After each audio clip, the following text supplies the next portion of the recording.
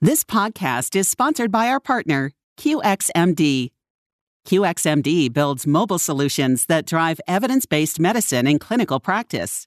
Check out Read for easy access to research personalized for you, and Calculate for over 500 easy-to-use decision support tools.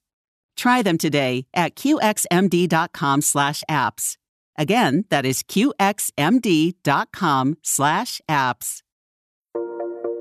Welcome. You're listening to Back Talk Doc, where you'll find answers to some of the most common questions about back pain and spine health. Brought to you by Carolina Neurosurgery and Spine Associates, where providing personalized, highly skilled, and compassionate spine care has been our specialty for over 75 years. And now, it's time to understand the cause of back pain and learn about options to get you back on track. Here's your Back Talk Doc, Dr. Sanjeev Lakhia. In the world of back pain and back care, there are many different things out there in the market that patients like to try. I'm sure you have tried to try and help yourself if you hurt your back. Obviously, from a medical side, we've covered many different things that can be offered to help with back pain, such as injections, physical therapy, different types of surgery, certainly different types of medications. But there are a couple of things out there that are very popular, and I want to touch on them today. And they really fall under the category of gravity-assisted devices or gravity-assisted modalities to help with back pain. Probably the most popular question I get from an individual who may come to see me after straining their back pertains to the concept of inversion therapy or an inversion table. So a question I'll often hear is, Doc, I've got an inversion table. I picked it up from Costco or Sam's, or my buddy has one, and when I tilt on that thing, it helps. Is that safe? Is this something that's effective? Something that I should use? So inversion is one of them, and let's dive into that. There's really not a lot of research on this topic. I've looked at it extensively. I have been able to pull an article from the journal entitled Disability and Rehabilitation. There's a 2012 article entitled Inversion Therapy in Patients with Pure Single-Level Lumbar Discogenic Disease, a Pilot Randomized Trial. So let's get into that.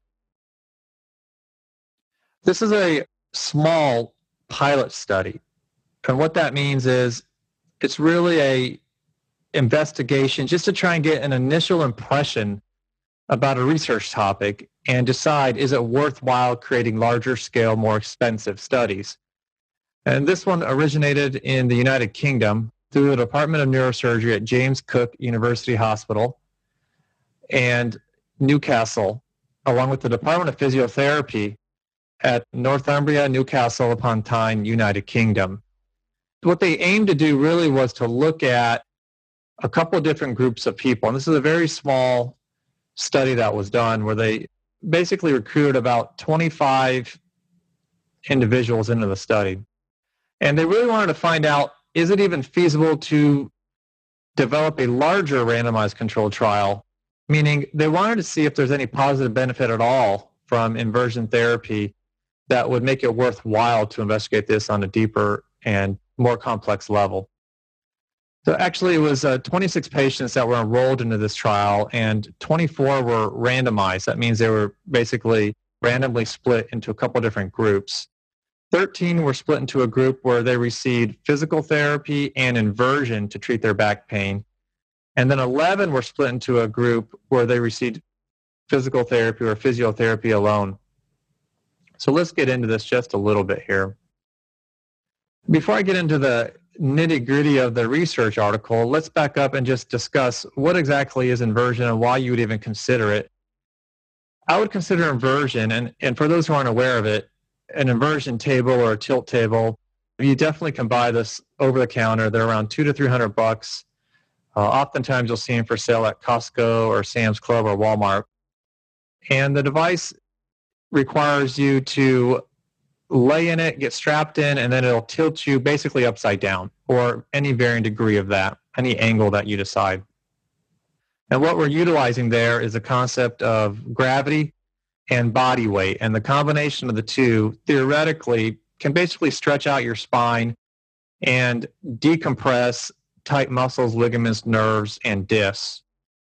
Now, lumbar decompression or lumbar traction has been around for a long, long time.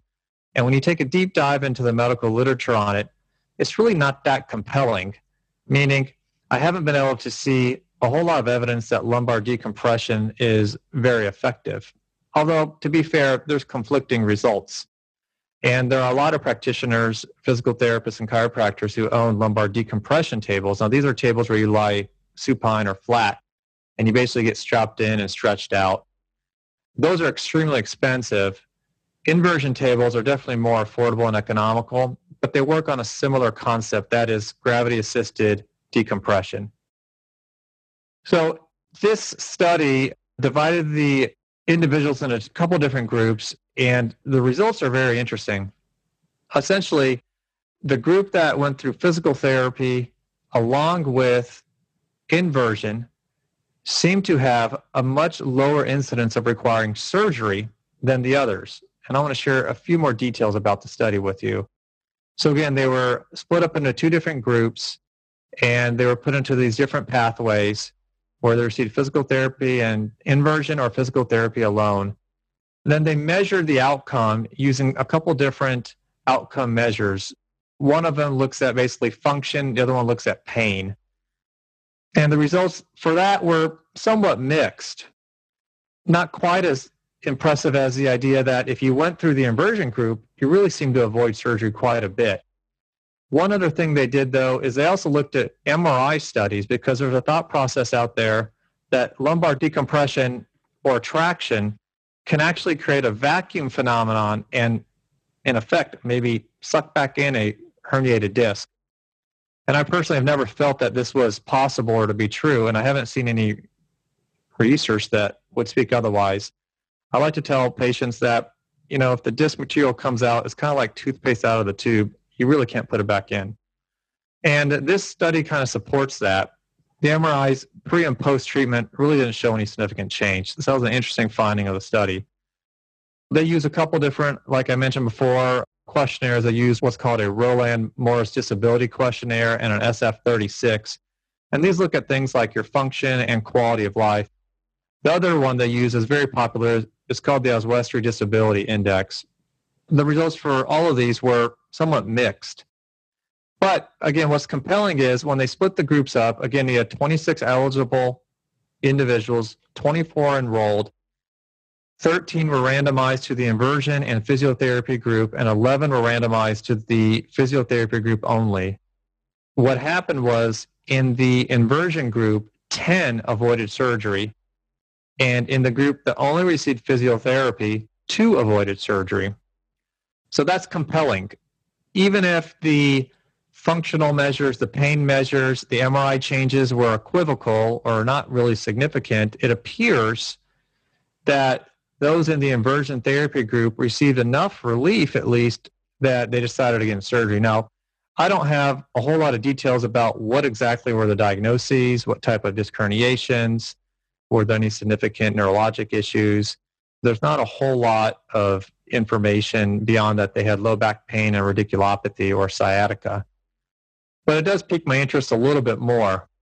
So I think if you're out there considering using an inversion table for your back pain or even for your sciatic pain, it may not be an unreasonable thing to try. Now, a couple of considerations here. When you look at any treatment, you want to look at the dosage. And when you're using traction, the general consideration is that traction less than 25% of your body is considered to be what's called low dose or sham traction. So you need a traction load of at least 60% of the body weight to cause some theoretical reduction in intradiscal pressure.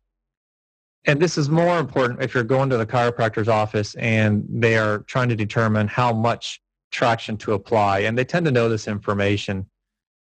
The inversion table, though, can really easily achieve that. When you combine gravity with the body weight, you really achieve high levels of traction force. I think, though, that in this study, they did not mention any adverse effects from in either group. But there are a couple things I've observed over my career that are of some concern. When I was practicing in Ohio, I did have a patient who was trying inversion. Now, she was in her 70s, and unfortunately, due to the inversion, suffered a retinal detachment. Why would that happen? Well, I mean, obviously, you're in an inverted state, you're increasing the pressure, the blood pressure, particularly to the head and neck.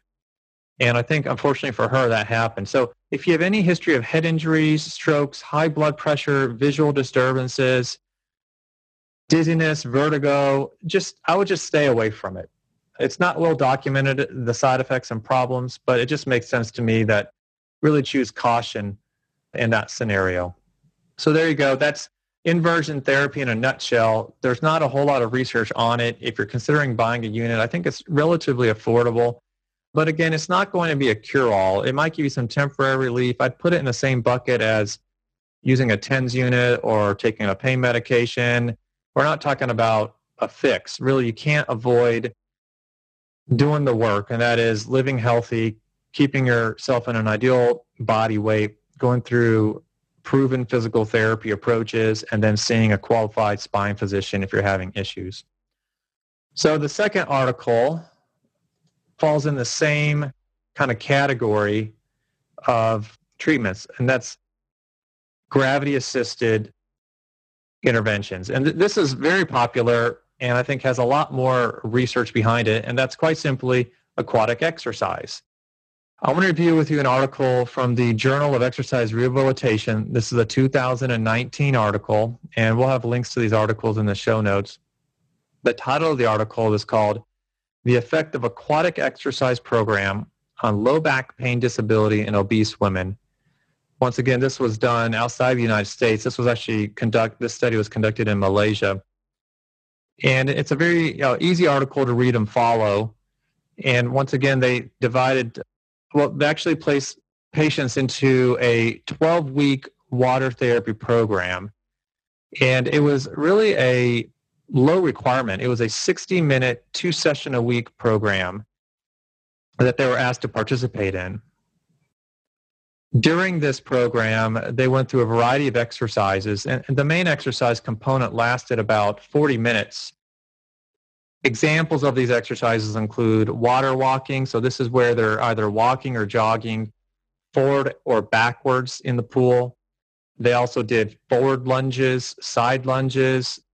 They did hip and knee bending. They also did some upper body exercises and mobilization with a kickboard, along with arm pendulum exercises.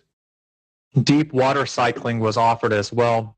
And then with a assisted device called a woggle, they did some pool planks and some wall push-ups. This was preceded by a warm-up period with some static stretches and then a cool-down period for 10 minutes where they did some stretching, some deep breathing exercises, relaxation, and some self-care. So let's get to the results. Again, there were 40 enrolled participants. 19 of the 20 that were actually in an aquatic exercise group, along with the rest that were in a control group, all completed another Oswestry questionnaire. Again, Oswestry is a questionnaire that's designed to look at functional improvement. And what's very interesting is that there was a high rate of compliance. The average attendance of the aquatic exercise group was 92%, which is really amazing in a research study.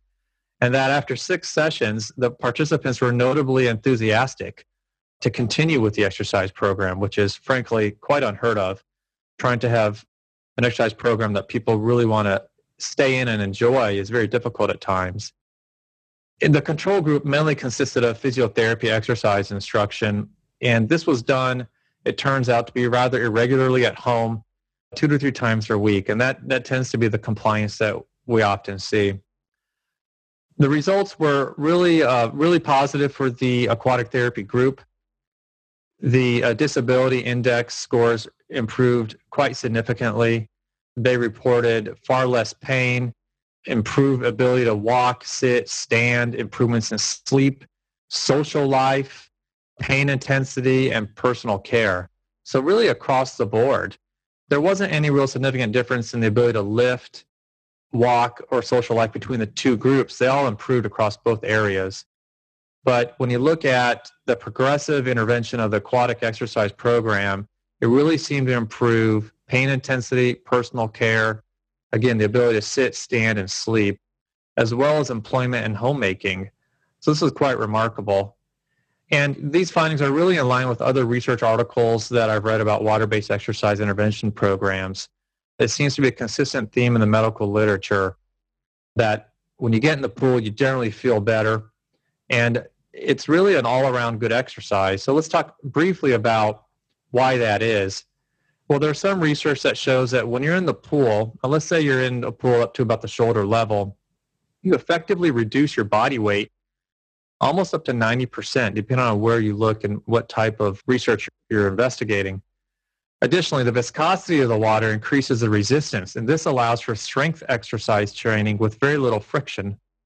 Another benefit of pool therapy or aquatic therapy is that because the water density is about 800 times more dense than air, you combine the buoyancy and viscosity of the water, it can provide a really significant source of resistance to improve the muscle strength without bearing weight. So that's the key.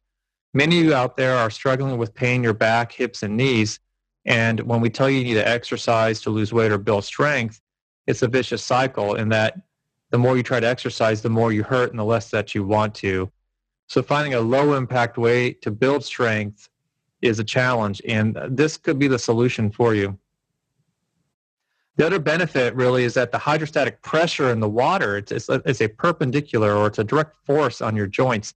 It can actually reduce the swelling in your joints and improve what's called your proprioceptive sense, which is very important for your balance. And the last thing is people can be more motivated to work out in the water because you're not worrying about pain or discomfort. So that's a pretty good summary of two very common potential interventions for your low back pain. I would categorize these as gravity assisted. Think about it again, traction. If you're using inversion, you're using gravity plus a distractive force to basically stretch out your spine and theoretically relieve pressure on your disc. And then certainly in the pool, you combine the effects of the compressive forces of water along with the ability to de-weight your body in the pool. It's really, pool therapy is the closest thing you can find to exercising in outer space where you do not have gravity. The only other tool I've seen is the gravity-assisted treadmill, which is out there on the market as well if you have a chance to look at that or research that in your community. But that's extremely expensive and very hard to access and find. On the contrary, most local YMCA programs have aquatic therapy classes for seniors. Some of them are sponsored by the Osteoarthritis Foundation, so I encourage you to check that out.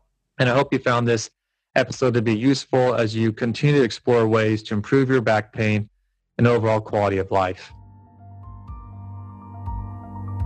Thank you for listening to this episode of Back Talk Doc, brought to you by Carolina Neurosurgery and Spine Associates, with offices in North and South Carolina. If you'd like to learn more about Dr. Lakhia and treatment options for back issues, go to backtalkdoc.com. We look forward to having you join us for more insights about back pain and spine health on the next episode of Back Talk Doc. Additional information is also available at carolinaneurosurgery.com.